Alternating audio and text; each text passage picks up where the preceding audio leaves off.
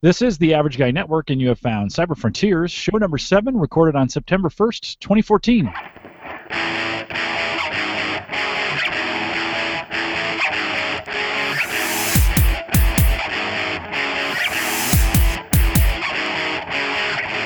Here on Cyber Frontiers, we explore cybersecurity, big data, and the technologies that are shaping the future from an academic perspective. I'm your host, Jim Collison, broadcasting live from the AverageGuy.tv studios here in Bellevue, Nebraska. And we post the show with world-class show notes, really good show notes, by the way.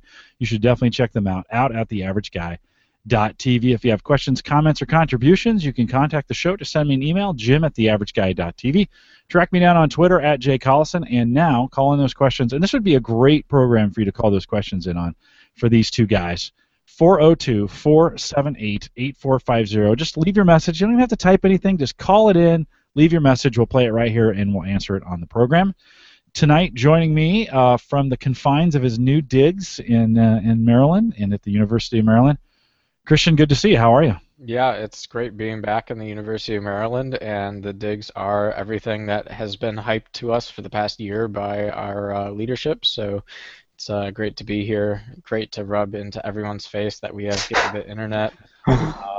Great to have air-controlled rooms and drywall instead of cinder block, and running fans with humidity. So all in all, no complaints on this end. Yeah, very good. Well, you need to experience that your freshman year to really appreciate it, right? So when you get in the nice digs. Now we have 66 new freshmen who have never experienced this, so we have to find other ways to make them understand our pain. Yeah, for sure. Well, on his left in my screen, but maybe on his right there, because I think you're right next door, Ashton Webster. Yes. Ashton, how are you? I'm good. I'm also in Prince Frederick now, the new dorm, and it's phenomenal. So it's good to be here. It's good to be on the show. Good. Welcome back. Good to see you back for number 2 on your side. And I think Christian said he can knock on the wall. Are you literally just on the other side? I don't. We could try. You might even be able to hear it, but he's literally like right in front of me, just on the other side of the wall. All right. Yeah. So that close. So that's good. It's good to keep the two of you close. Together. Good to have the two of you in school, because I know already they are starting to get you working hard. But we got some things we want to cover today. Christian, I will just throw it right over to you. Yeah, so we really just get into the conversation about intrusion detection, and I think that it's a big topic at the Maryland Cybersecurity Center, but obviously I think a lot of people go around in circles with it in industry and so forth. So we just thought we'd have an open conversation today about what our opinions and takes are. Well, first talk about what is intrusion detection, and really talk about what some of the things going on in the public sector and enterprise are for that, and then maybe get into some more minute details and tie it back to what we're doing in academia. So primarily though, what's interesting about this whole topic is just how much resources we continue to spend into it, and yet how little we've defined what the parameters are. And that's really been an issue that I think a lot of people have acknowledged, but not a lot of people will talk about, because a lot of people are making money off selling intrusion detection systems to customers. I mean, that's been a big part of the kind of defensive nature of what these products and services do. But how the technology is changing over time, I think, is important. So, Ashton, do you have any comments you want to start off with on what IPS versus IDS is itself? Yeah, I do. I just want to go back to one thing you said really quickly about how many resources we're investing in this. And I think for me, when I heard that term in the past, I used to think sort of exclusively about the economic resources, so like, millions of dollars, billions in the entire industry. And it's not just that, though. It's also the time and the information. I mean, if it's your personal information that's out there and is taken, then that might not even be something you can quantify in terms of dollars for you. So I think just to put that into perspective, it's so much more than just like $100 billion on the infrastructure for security or whatever it may be. It's about the time, and it really comes down and back to the people and information that they're trying to store. Sure. So for everybody who's wondering, just for the average guy who's wondering, IDPS, Christian, stands for? Intrusion Detection Prevention System. Yeah, and so for the most part, I mean, when we talk about our own personal space, we're doing that with antivirus programs and maybe a router that's got pfSense or something on there that's running. Sure. In the corporate space, this is big dollars and big money. Ashton, you were saying, like if your own personal privacy or whatever's compromised, it can cost you dollars as well as a lot of time in getting that back. I assume you guys are going to come at this from more of a corporate perspective as opposed to a personal perspective. Yeah, primarily we were considering this at an enterprise level, but a lot of the applications would still work on a single node or on 100 nodes. And so, as you said, you have the intrusion detection and prevention systems, or IDPS. You can also have those separately in terms of just IDS or IPS for those other two. And essentially, just to explain the difference between those, like what it actually is, the difference between intrusion detection and intrusion prevention. Basically, intrusion detection will alert you that something is wrong or that there's malicious intent on the network, malicious traffic. And intrusion prevention will not only do that, but it can also take action to stop it. So maybe it'll say, hey, this isn't right, and shut down the critical infrastructure or prevent the traffic from getting through. So it takes that one step further and can actually make actions based on that information. So that also goes back to what you were saying before with like whether this is just a personal issue or whether it's more of a broad enterprise issue. That kind of goes back to the way that you can do this. You can take action on each individual computer or each device, and that's called the host-based method. And essentially what that means is you're going to put a little piece of software or hardware on every single computer and every single device and have the traffic go through that before it reaches the computer or the device or whatever it may be. And that is very effective in terms of small groups because you can not only see all the traffic, but it can also be repurposed to see all the user behavior on the other side. So the data that you get from that is really, really exceptional because it's not just the traffic, it's also the user behavior. And together, you can form pretty convincing stories. Like, for example, if you can see that the user has taken a picture of something on their computer that was sensitive data and then sent it somewhere else, well, it's changed formats. A normal data leak prevention software wouldn't necessarily detect that unless it was able to not only see that action happen and also see the data leaving the computer. And that type of host-based detection is sort of the counterpart to the network-based detection, which is for a group of nodes, you set up a central area where all of the incoming traffic, sort of like a gateway where all of the incoming traffic passes through first, and then it's distributed to these machines. And that has benefits as well in terms of being able to correlate communication between them, and also it doesn't consume any of the actual CPU power on the individual machines. It's all done externally. So there's advantages and disadvantages to both, but hopefully that gives like a high-level description of what's going on with where to put these IDS and IPS systems. Sure, and can you want to talk a little bit about too, the data that's being collected? Some of it is packet capture, some of it is traffic based, but there's also a lot of efforts in the logging aspects. So you have an enterprise farm of X number of Linux machines, X number of Windows machines, and all of those are constantly logging behaviors from very high level applications all the way down to the specific kernel level interactions that are saying this memory address is being modified here. In your experience, have you seen any, well, first, what percentages of the total data that makes an IDS system are characteristic? And when you kind of formulate that, does certain data sets help to better kind of formulate what the behavior of your organization is and establish that baseline that becomes the methodology for detecting when something is anomalous in your network? Yeah, and I mean, to answer your question about the percentages, it's not, you don't need 100% of the data to make these calls as to whether it's malicious or not. Normally what's done is just on the metadata. That's the sort of like tags that identify what kind of information is being sent. And I had a great experience this summer just learning about how packets are structured. Like with the nested way that they're formatted, you can have essentially different layers of granularity there. So maybe you're just interested in the communication between MAC addresses. That would be on the first physical layer. Or maybe you're concerned about the IP addresses, which would be on the IP layer. And then there's TCP and UDP. And as you go down, you get closer and closer, like you would on a mail address. You go in sort of the opposite direction. But as you move up, you have, the country, and then the state, and the city, and finally the street address.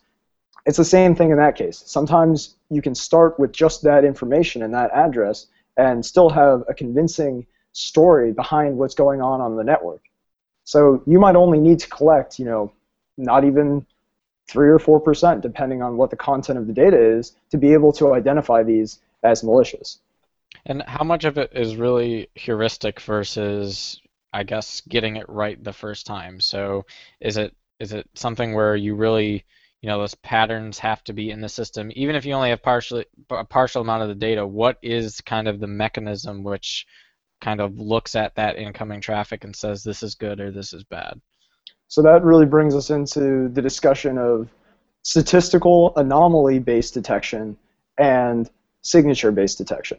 So the former, statistical anomaly-based detection, means that you start by, for a period of time, you sort of get to know the network. You train for a while, and it collects data to see what the normal, that's kind of a loaded word because of the statistical meaning, but let's say the regular traffic distribution is. And based on that, you can then say, all right, here's what it normally looks like. Let's test it now. And then when you have data comes in that doesn't match that, you have this outlier way out on the side, you can then have a pretty convincing way of saying, well, this doesn't look right. There's something wrong here. So Actually, that's sort of. Can you give me some specific examples when you say like what kind of data or you might see? Okay. Yeah. So let's say just total traffic on the network. Maybe the payload size of the packets over a 10-minute time period is what I'm doing currently now for my internship, is setting up something that takes that from the packets as just sort of a proof of concept, takes the individual packet size and sums those up over a time period, say 10 minutes, and then looks at the previous times and uses that as the baseline, and then it comes up with a distribution based on the previous times and compares it to that and gives you a probability that it would fall within that. So if the probability is very small, you can set a threshold, maybe if it's below 0.1% or below 1%, whatever you would want it to be, you can be notified and action can be taken to prevent whatever malicious action is taking place. So is it only because the traffic, there's an increase in traffic that you're looking for, or an increase in a specific kind of traffic, or what? So you can do it in many different combinations. It's not just, just because there's an increase in traffic that's an anomaly doesn't necessarily mean that there's an issue. You can narrow the focus and get to a point where it is somewhat more convincing. So if you're looking at total network traffic, it's really tough to say that there's a serious anomaly going on unless maybe you have a DDoS attack or something like that. But if you're looking at a specific IP address or a specific port on an IP address at a specific time, let's say the normal workday on port 80 for a normal device, and that's what would normally be receiving web traffic. And if you're not hosting a website, you shouldn't be getting tons and tons of traffic there. And suddenly there's just a ton, more than you've ever seen before, more than you've had in this regular distribution that you've developed. That would probably be a good indicator that's something going on. Or you can make the same argument on FTP. The port for that, I believe, is 21, I want to say. Or whatever, if there's a specific thing that you identify as being a malicious action, then you can sort of baseline that and be notified when new data points come in that aren't within that regular distribution. And do you see this do you do it both on the server side and on the host side, or on the client side, let's just say, so to speak? Can you do it on both?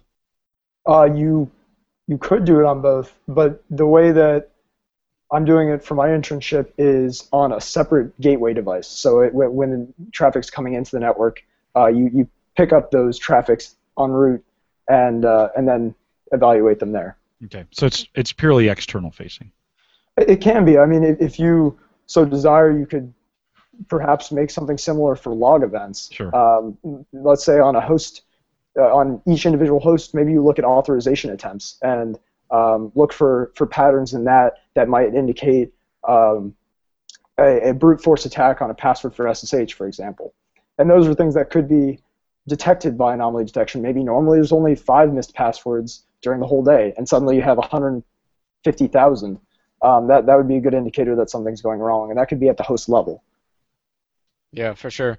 I guess the one thing about intrusion detection that has always made me not skeptical, but question its capabilities with some of the more sophisticated attacks is that, a lot of what we're talking about here is looking for the kind of anomalous outlier, and I feel like a lot of times the more sophisticated attacks that we're starting to see, they stay within the boundaries so that they just look like another data point on that line, but in fact, they're a fully malicious user. So, I think IDS definitely takes care of like the bot who is, has found your IP address and has begun wreaking havoc. But I think it's clear, at least in my estimation, that there's not much of a serious deterrent IDS can have in kind of that slow, methodical hacker who is spending months at a time learning how your network works and learning what the normalized behavior patterns are so that they can just blend in like another user. And I mean, at the end of the day, this is a cost-saving measure, and it's also, to a certain extent, a harm-reducing measure. There's no silver bullet that's going to give you 100% protection every time. And anomaly-based detection, I hate to break it to everyone, it's not the thing. It is an incredible tool, and it's one that you should definitely use. But you don't have the ground truth to be able to say, this is definitely an anomaly based on the fact that it doesn't fit that pattern. You've just said it doesn't fit the existing data set. That doesn't necessarily mean that it's an anomaly, but it is something that you probably would want to know about and make a decision on. Now, the counterpart to the statistical anomalies that we're talking about is the signature-based detection, and there you do have a convincing way of saying this is almost definitely malware or definitely not, because the way that signature-based detection works, it looks at a hash or basically just a way of condensing a packet into a common pattern and says, is this something that we've already identified as malware? And if it's yes, then it's labeled as that. And in that case, you pretty much can say, if you've seen it before, you shouldn't see it on the network again. And by using a bunch of other sources of places that have seen this malware before, you can pretty convincingly block out that type of traffic. And that is not going to go away. I don't think that anomaly detection is the cure for signature-based detection. We're not gonna see that go away because it's still a very accurate way of generating the labels that you need on this malicious traffic. So using them together, you can get a fuller idea of what's going to go on. And I think it's good to be skeptical of anomaly-based detection because in some ways it's only as powerful as you're able to make it. It's a very personalized, sort of company-centric method of doing things because you have to train based on your particular data set to make it really effective.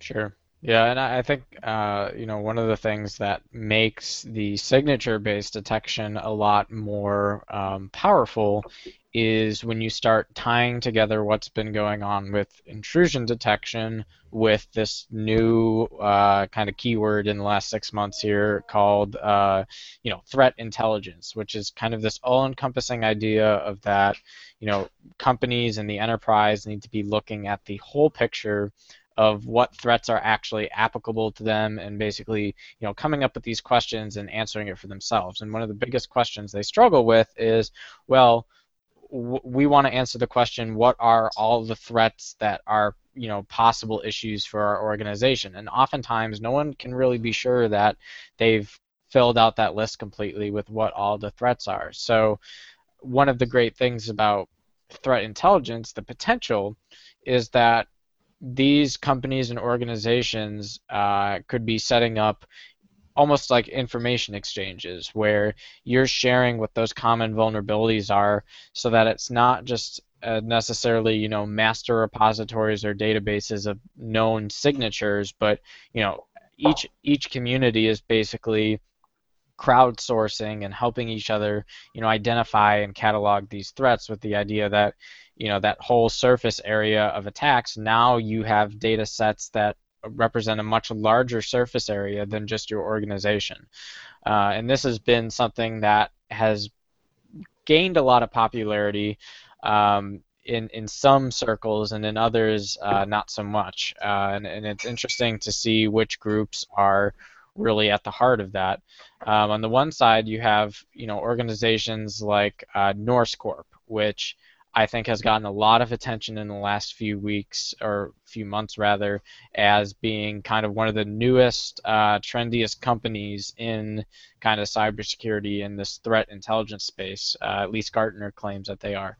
And Norse Corp is making this product called Darkwatch, which claims to be the first threat intelligence appliance specifically for detecting and defending against, quote, sophisticated threats. So it sounds like another intrusion detection system, but now we're starting to see some rebranding into threat intelligence. And I think the idea is that, we're aggregating, collecting data from a variety of sources, and people are crowdsourcing and sharing those data points and those experiences so that it benefits everyone. And the government has actually also started to take a look at this, and there's a rather controversial cybersecurity bill known as CISA, which stands for the Cyber Information Sharing Act, which last month in July passed the inner chamber of the U.S. Senate and is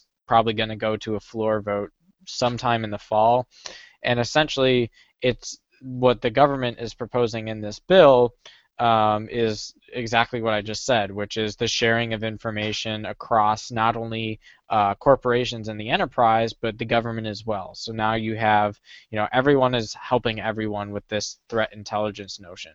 And this is not necessarily a new idea from the government, because there was a similar legislation last year in the House called CISPA, which was pretty much the same counterpart in the House, but it died rather quickly, and the reason for that has been the privacy issues associated with all this information sharing. What are we really sharing here, etc. And I think again with some of the things that have happened in the public with just all things cybersecurity being kind of more like this in front of people in the news. And for those of you listening to audio only, when I mean this, I'm putting my hand in front of my face and shaking it, meaning it's like in front of my face. And I think that's got some people on edge. But it passed the inner Senate chamber, the Intelligence Committee, 12-3. So and it's not just the average guy who I think is concerned about this bill. The group Anonymous has pretty publicly stated that they do not like this at all, and that they're going to do everything that they can to try and stop it. But I think the notion itself, the core idea, which is all agencies, government, enterprise, private sector, etc., are basically trying to help each other out and do this crowdsourcing thing. And I think doing that in an encrypted and a secure manner can really improve the quality of the data sets that make up these threat intelligence and intrusion prevention systems. Yeah, I think the real takeaway from that is you can do so much more when you pool the data together. The reason that a lot of companies aren't doing that is when you have this proprietary data set and you can market that to your consumers, then there's certainly money there and there's certainly a product. The advantage to sharing that with everyone and sharing that with other companies that are doing the similar thing is that you're actually benefiting yourself still, because you're still preventing the number of attackers that are able to get through on your network, because you have this stronger data set that's not just you collecting things, it's everyone.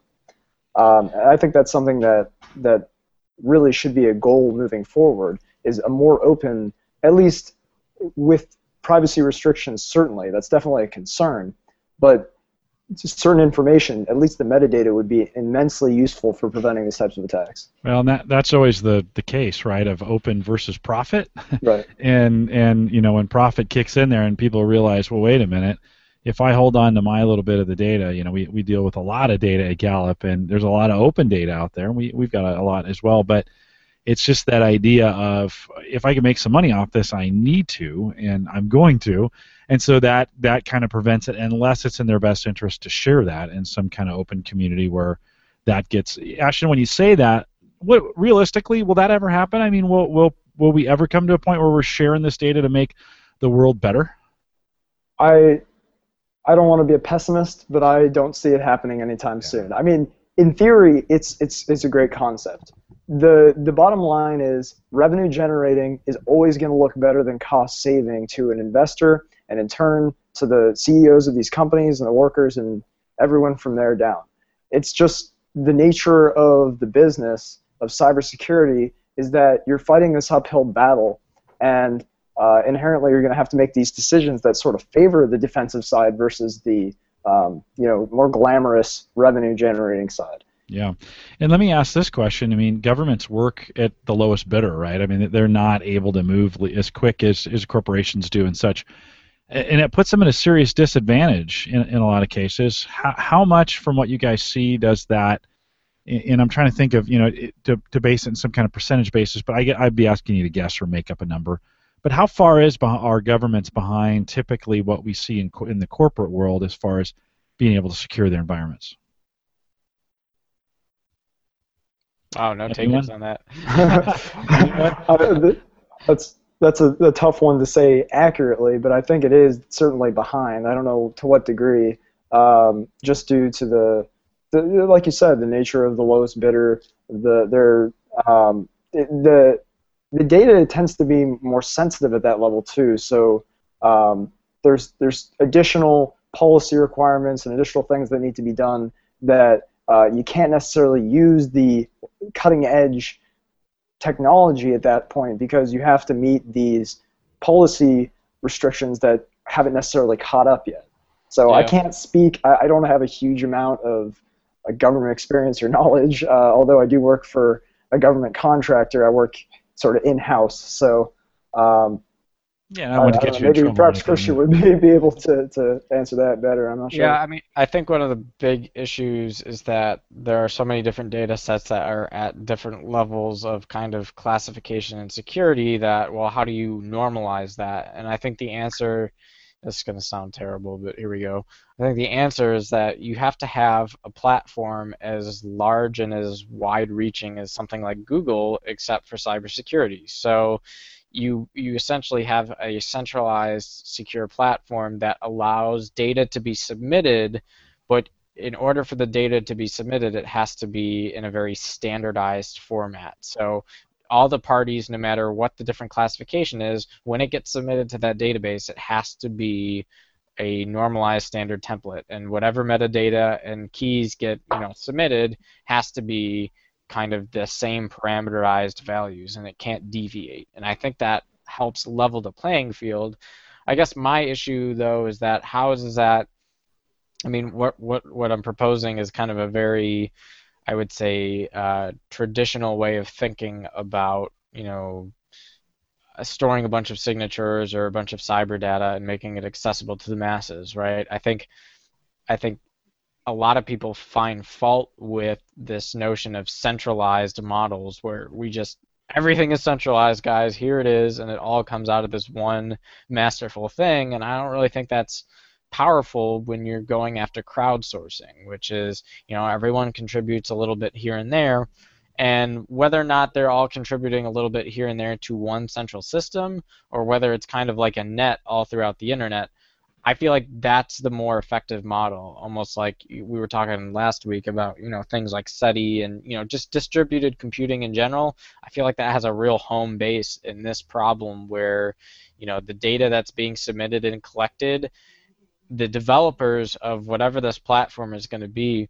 and it could be, actually a combination of government, private sector, etc., so that all the different viewpoints and concerns are represented, but essentially a software framework is developed and agreed upon that allows here's the package, and deployed to whatever edge device, whatever company it is, you can either deploy it or you don't, but you know exactly what it is that you're getting and exactly what data it is that's going to take from that network, and it would have some standard conventions for how it's anonymized, how it's regulated, etc. And I think that's probably your best shot of crowdsourcing this threat intelligence notion, which I think if you look at the Norse kind of publicity stunt that they did, which was this mapping tool called IP Viking, which takes a fraction of the data on the internet. I think it's less than 1%, but that's still a huge amount,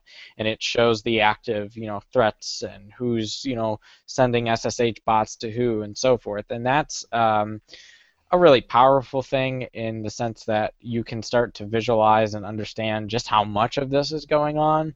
But the tool itself doesn't really do much for you beyond saying, hey, look at this really cool dot that is glowing in China because it's getting radiated by SSH bots. I mean, that's in the realistic corporate sense, no one really cares. And it's amazing for me to watch. I talked about this on Home Gadget Geeks. I may have mentioned it here, but the big thing a couple months ago was, the NASDAQ got hacked, and the interesting thing about that was that the premise of the hack was not to destroy the NASDAQ, not to steal money. It was actually a group of Russians who wanted to basically learn how the NASDAQ is architected and replicate it. And I think that's fascinating that that was the type of attack or interest that was behind the motivating factor. But now we're hearing just this past week, August 26th or so, that JP Morgan got hit pretty hard with a sophisticated attack where, we're not talking about the traditional anomalous detection points on a IDS that was going to stop this kind of thing. There are several major panels and institutes who have come out and said, whoa, this is like nowhere near what we see in terms of a normal malware attack. It's on the level of sophistication of like a Stuxnet. And I think the fact that we have set our measure of security in some ways to, well, the finance sector, right? Because they're the guys that, their fingers are cut off and their jobs are gone if Wall Street does not run securely, right? So what do? Every year, we hire the best undergraduates from the top 20 computer science programs in the country, and they all go to New York City, and they do cybersecurity. And they make a lot of money because the people running these big exchanges would rather pay big salaries to cyber specialists to have their systems secure than lose billions of dollars because malware or whatever, what have you. But the fact that, we are still, and those are some of the smartest guys, arguably, for our age who are going and doing that on Wall Street, and to see the fact that we're still not having the level of impact that we should be in preventing that is pretty interesting. And the Fox Business did a write-up on this, and not only does JP Morgan itself have, multiple tiered layer of threats, and that, they probably have every IDS custom built that you can imagine, but, they don't even know yet. They still haven't been able to fully reverse engineer what the malware is to understand if it's still running on their systems, who it involves, what level of damage is done, and that is kind of the quote doomsday scary stuff where, again, not doomsday, not curing cancer, etc., but when you start talking about finance sector and well, can we place our trust in these online systems? You can have a massive economic depression or market crash if people lose value in the trust. And the fact that all of our systems, we've gone to basically an electronic version of trust, that really speaks volumes to the level of potential of danger there is in not having these systems trustable. And so, of course, while I think intrusion detection is cool, and I see, a lot of room for growth in areas of, like machine learning, starting to kind of put some AI and some reasoning behind just, statistical based approaches, even though a lot of what machine learning is really advanced statistics. I don't think any of that is really geared to be a solution to stop kind of some of this advanced level malware. And I think some of it is really a psychology problem. And that's one of the things we, have talked about in the ACES program, right? Is that cybersecurity cannot be just a technical problem, because if it was, we would have fixed it by now. And I think, things like JP Morgan, just I hear that phrase always coming back to me, is that cybersecurity is not just a technical problem. If we're a computer science major or computer engineering major, we would love to think that, or professional or IT or etc.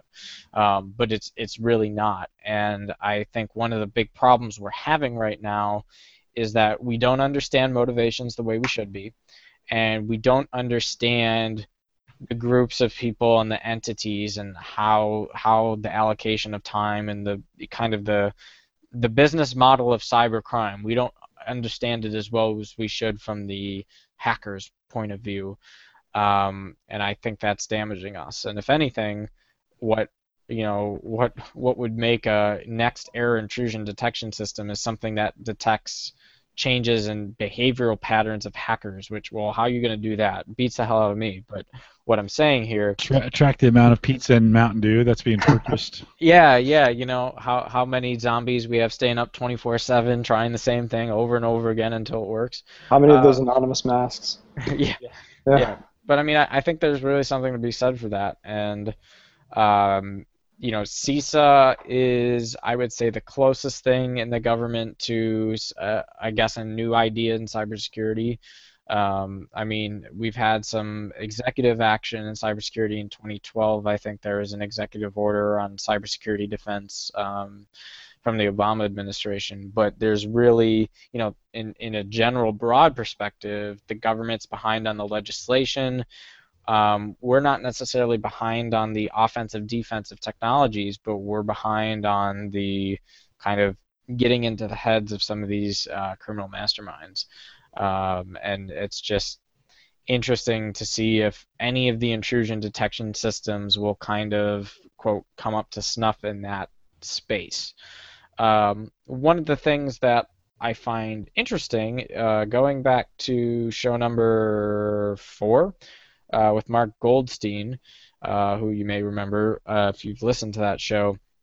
He's now working at Insider Spider, and you can go to their site at insiderspider, spyder.com.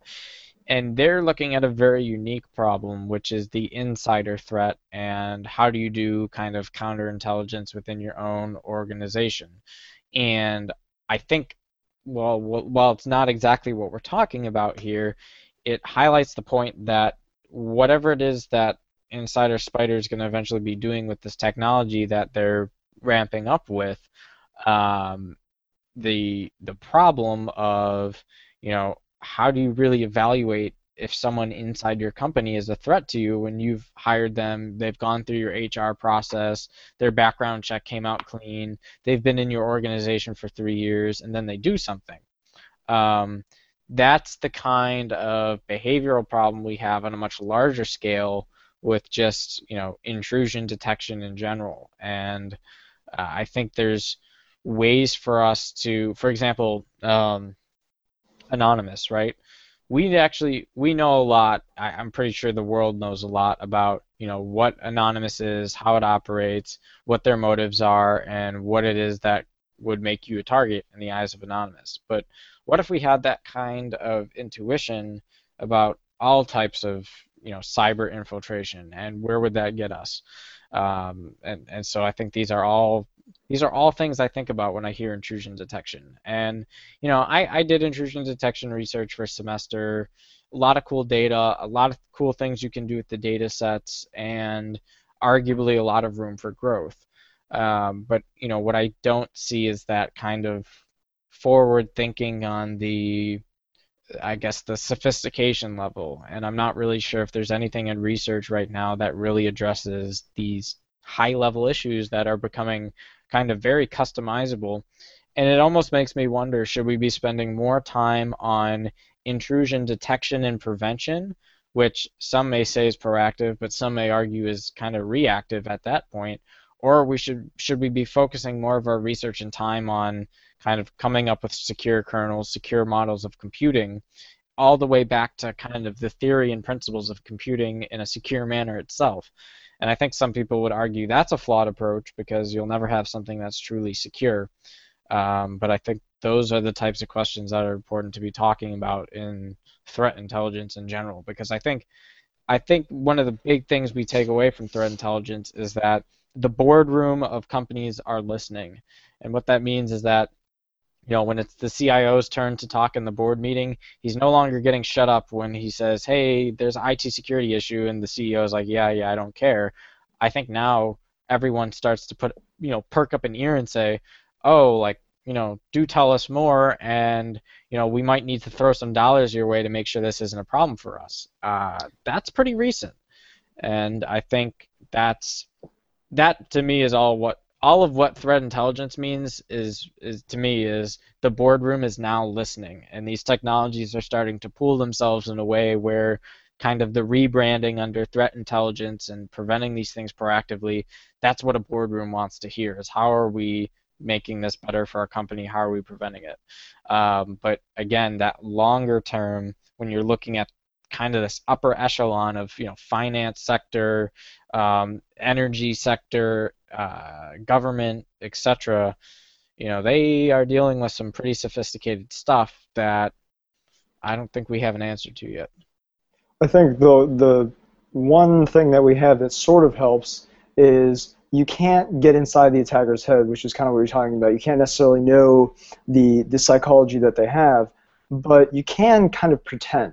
And what I mean by that is you can try with penetration testing and things like that to at least get an idea of what the process would be like if you wanted to break in. And that's what, like you were saying, that's what's so intriguing and useful about threat intelligence, is that we're moving away from, okay, now that they're in our territory, what actions can we take to mitigate the total losses? When really everyone needs to start thinking about what are the threats to begin with, and where are they, and what are they going to look like when they get here. So moving back to chronologically and working through what the attacks look like is an incredibly useful step. And part of that is thinking about what are the attackers thinking. And maybe the way you do that is have periodically say employees or attempt to attack this system or pen test this system. And I think doing that sort of thing, at least you have an idea of what that looks like, and you're not guessing when the time comes and you have no idea what it is. Yeah, and I think a lot of it too is, you bring up a good point. Intrusion detection gives you kind of a situational awareness to where the baseline is, yes, but I guess you can, if you yourself are analyzing and reading these data sets and understanding what the recurring issues are, it does help you take steps to maybe changing the way your network is configured, and on some more kind of rudimentary levels. For example, my intrusion detection system says, hey, I get a lot of unusual scans when I leave my FTP server at the default port 21. maybe I should make my system set up so that it only accepts a secure connection on port 990 using an SSL certificate, and if the user doesn't present a RSA key when they log in, then they're just instantly rejected from the system. And that could be an example that instantly optimizes 90% of the bots or kind of data that's coming in saying you're getting attacked, etc. It does help you kind of figure out over time, here are the obvious things, and here's what I can change in my settings to get down to a kind of normal state of interaction. And then when I do start to see something that's a little bit heightened activity, even if it's not necessarily malicious, at least I was able to internalize that, hey, some more communication has been happening on the network today. Let's kind of understand what's going on. Yeah. And the what a lot of people like to say is it's not a big data problem, it's a small data problem, because you're trying to find this needle in the haystack, and if you're overwhelmed by the hay, you're never going to find it. So the more that you can realize that there's this base rate, which is almost entirely benign traffic and only this tiny portion that is malicious, you realize how challenging it really is not just technically, but in any field, to find that little area and really make decisions based on that. Yeah. You say that, Ash, and I always think of it like a needle in a needle stack, because you're trying to find something that looks right like everything else, and oftentimes it flows through. Guys, let me ask you this question. We often, when we talk about security, come at from a defensive perspective. We're trying to prevent or detect. Is there any thoughts in the community on offense? In other words, are we reaching out to be one step ahead in this area of engineering, or do we need to think about a whole new platform for this, or those kinds of things? Christian, I'll start with you. Any thought to the offense? Yeah, well, I mean, so firstly, there are a lot of companies that focus particularly on the offensive and, having those strategies. I think my take on it is, we do so much defensive that I think some of our cyber professionals could be better trained in the offensive, so that they do understand that kind of it helps them with the defensive. But it almost makes me wonder what would happen if companies started paying some of their cyber specialists to focus on, hey, go after attacking the biggest people who are a problem on our network. Would that deter them from doing more damage once you say, hey, surf's up, we know this is your thing? Or would it just start becoming, back and forth? Lead to escalation. Yeah, that's kind of hard for me to say.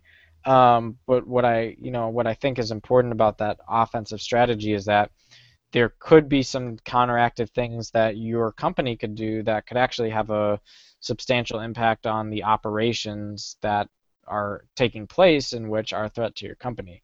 I think the big example here is not so much the enterprise we're talking, but government agencies. So I don't think it's a secret that the United States and China are constantly attacking each other back and forth, and that a good number of them are paid government officials doing it. And it's clear that we haven't survived just doing defensive, because we pay a lot of people to do the offensive. So I think kind of highlighting some of what works for the government in that arena. How dangerous is it to start getting private companies going after like that? That's dicey territory, because again, our laws are behind the times, and the way they're written right now, companies could be held really, really liable if they, did offensive cybersecurity in a matter that was considered unethical. That's a huge liability for an organization, and to try and say what that gray line is and what that fine, point of no return is, I don't think anyone's going to give you a black and white answer to that. So, do companies really want to take the risk? No. Can government afford to take the risk? Yes. But I don't think the average Fortune 500 or Inc. 5000 company is willing to even think about that right now. Yeah, and that is definitely a concern ethically. which brings us back to the human problem. I always liked the XKCD comic where they're trying to get the password, and he says, "Oh, we'll never get shucks. It's in 256-bit encrypted with this key we've never seen before. We'll just have to give up." And then in the next panel, it's like, what would actually happen? And it's just the attacker with a wrench, and he's like, "Here, go beat this guy up and get him to tell us the password." Like that's actually what would happen. But to get back to the original question that Jim posed, in terms of offensive cybersecurity practices, which almost sounds ironic when you're saying security, how can that be an offensive endeavor? Well, to a certain extent, it already is with things like Stuxnet, and I really think that it's going to be a big thing in terms of military. We've already seen countries going on the offensive against others, and I don't think that's going to stop, and that's almost a necessity now to in this ascending arms race of offensive cybersecurity in those terms. In addition, like Christian said, it's a great resource to have, hackers for hire or even internal hackers that can demonstrate how strong your systems are with pen testing. But you do have that ethical risk that if you're teaching them how to do this, then they can do it, and it's a serious issue that you have to weigh the benefits and detriments of. So I think offensive cybersecurity is going to be only getting bigger and bigger in the future, and it's not something that's necessarily new. Yeah, it seems a lot more, I guess, at this point, more in the political sphere of society than it is in like the corporate enterprise. And I guess the question I always ask myself is, it's like, two kids are in the playground, and the one kid's waiting for the other one to punch him first so that he can say he started it, right? But they're both still going to get sent to the principal's office for fighting, right? So it's like, well, and that's one of the big ethics questions that we ask when the ACES students do honeypots every year is, yes, you're inviting this hacker into your honeypot to study and understand what they're doing, and yes, it's illegal for them to be coming into the system, but by you entrapping them, does that give you a blank check to say, okay, now I have the information on this intruder, I'm going to go turn around and start doing the same thing? And these are just the gray areas that no one's going to give you an absolute, yes, this is right, or no, this is wrong. But there are legal, ethical, financial consequences associated. The weird thing about the honeypots too, not to get too much on a tangent, but when you do these research experiments where you give attackers an opportunity to get on these systems, that's essentially giving them a blank, their own little area to launch more attacks from. And while you're getting the information, the product that you're giving them is this new IP address from which to launch attacks. So there's also that ethical component in terms of research where, in order to get it, you have to take this risk. Yeah, for sure. Do we, guys? Are we getting to the point where oftentimes I think a little Darwinian at this point to think that the strong survive and get stronger, the weak die, and we stop following those practices. Is there a bit of that in cybersecurity today, where the strongest that do the best, we mimic those, and those that won't go away? Yeah. Well, go ahead, Christian. I think there's some of that. I think the scary thing about that is once everyone starts copying each other, we're just looking for what to change so that we can go ahead and do it all over, right? So, I don't think necessarily we've, long term, I think there are some evolutionary, like for example, for maybe, okay, I'll be generous, 5 to 7 years ago, one of the great security issues that probably plagued a good number of companies, reputable and unreputable, was the SQL injections. And I think that really just affected a lot of people where, we weren't doing proper form sanitization, and there are some very kind of advanced cases of it that can show up, and if you're not properly doing best coding practices consistently, it becomes a big problem. I think because the awareness is so high on, don't do this, don't do this, don't do this, and we've kind of come up with what the safeguards and standard operating procedure is for making sure these things don't happen, those type of attacks have minimized. So it's just like the Center for Disease Control, right? There are certain diseases that were terrible at the time of their impact, but over time are minimized, reduced, and eliminated, but then there's always the next thing kind of coming, and I feel like that's kind of where we are right now in the cyberspace.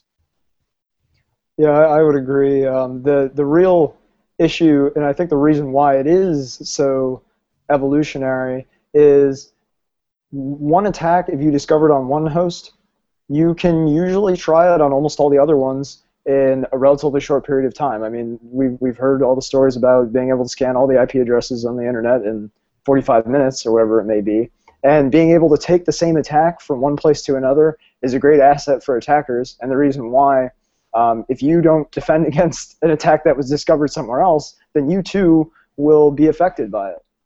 So I think that's one of the reasons why definitely there is a Darwinian approach here, where you have to be above the attacks that are constantly improving at all times. So it's this back and forth that ultimately produces better security, and then in turn better attackers, or just different attacks. So it's sort of this never-ending battle that does generate increasingly efficient and malicious attacks, and increasingly beneficial and useful security practices. Yeah, kind of stronger strains of the disease, right? That, yes. That get through the light stuff. Although at the same time, Christian, I just heard you say diversification, right, is good in this space when we have 1.5 or whatever it is billion PCs all running the same operating system, because it became the dominant OS across the world and created an amazing attack surface for everyone to take, kind of take over. Yeah. The lack of diversification with Microsoft software kind of led us into some problems, right? So we still need to kind of stay diversified as well. Is that what you're saying? Sure. Yeah, no, I think that's big. I think mobile has changed that a lot, because I think you've started to see a lot of discussion about how, no one was installing antivirus software on Android when it first came out. You got an Android cell phone and that was the end of it, right? But, now there are apps for antivirus on your phone. So that just kind of shows that the threats migrate to the platforms that gain popularity. So if you can kind of disperse that out, and again, this is never going to happen just because of the way things are, designed in nature at this point. But, if you had 100 different operating system platforms, and each percentage of computing electronic users, there was a 1% usage of each of those platforms, then you would have a very diversified portfolio where wouldn't be these one type malware issues affect a bunch of people, right? But I think, again, some of those more sophisticated cyber attacks, like in the case of JP Morgan, they're already looking at very customized solutions that are, they're running their own stuff and integrating it with enterprise and stuff we know, but they're targeting and honing into that very specific client with a very specific intention in mind, and diversification doesn't really help you against that, with the exception of diversifying the actual technology that you're using within a single entity. And that's really what becomes scary, is it's relatively, it's considerably easier to protect against the attack that's going out to 50 million IP addresses, let's say, than the one that is directed at you, because the sophistication increases dramatically.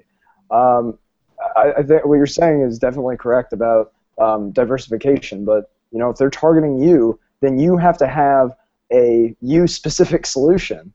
It can't be an out-of-the-box thing that you necessarily buy from an antivirus provider like Symantec or Norton. It needs to be something that's personalized. And that's part of the reason why anomaly detection has become more popular, because it uses data that's targeted at you. But I think in addition, there needs to be almost application-specific security. And you see that most often with web servers, because you can look then at the layer of packets that's concerned with data just for that application, look at the actual contents of the requests that are being made and the files that are being served. And that's where you really get into a security measure that can work for you and also work in different places, but still maintain that individual aspect. Yeah, for sure. Yeah, it's an interesting landscape because it's constantly changing and adapting, and and there's threats from the outside and threats from the inside, and I don't think there's one. I guess I learned this from Christian a while back. You're never going to get them all, but you can reduce your attack surface some. But you better have a variety. The best defense is probably a variety of defenses as well. You can't.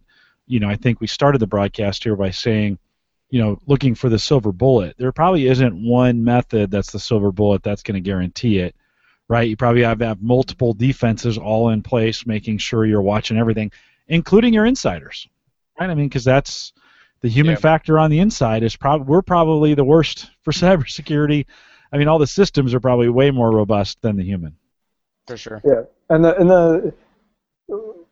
the nature of the problem is kind of changing because it used to be like we said before, it used to be thought that it's like a technical issue, it can be solved. It can never really be solved because there's just too many vulnerabilities. What you can do is use your resources as efficiently as possible, and then you have at least a strategy that covers the 95% of the area where you're vulnerable, and does that efficiently. Because at the end of the day, even if there was a perfect solution, if it was incredibly expensive, it wouldn't be practical to implement. Or there's a lot of cases where even if you had the perfect solution, it couldn't be used. So I think that's, again, going back to threat intelligence, that's what makes it really exciting, because you can look at, okay, what are my critical systems? What are my threats? Let's get the low-hanging fruit first and use these resources as efficiently as possible so that we can make the most of what we know now. And it's still not going to be perfect, but it's the best that we can do. So it's really all about maximizing and not so much about trying to find this perfect solution.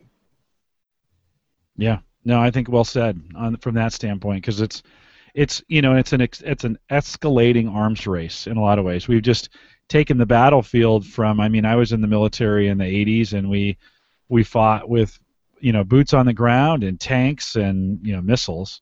We still do that a little bit, although most of war has gone to drones, it seems, at this point. But now the methods of war have gotten more and more sophisticated. All just examples electronically in a lot of ways. Who can damage the most using electronic means, and that's just a constantly escalating, changing.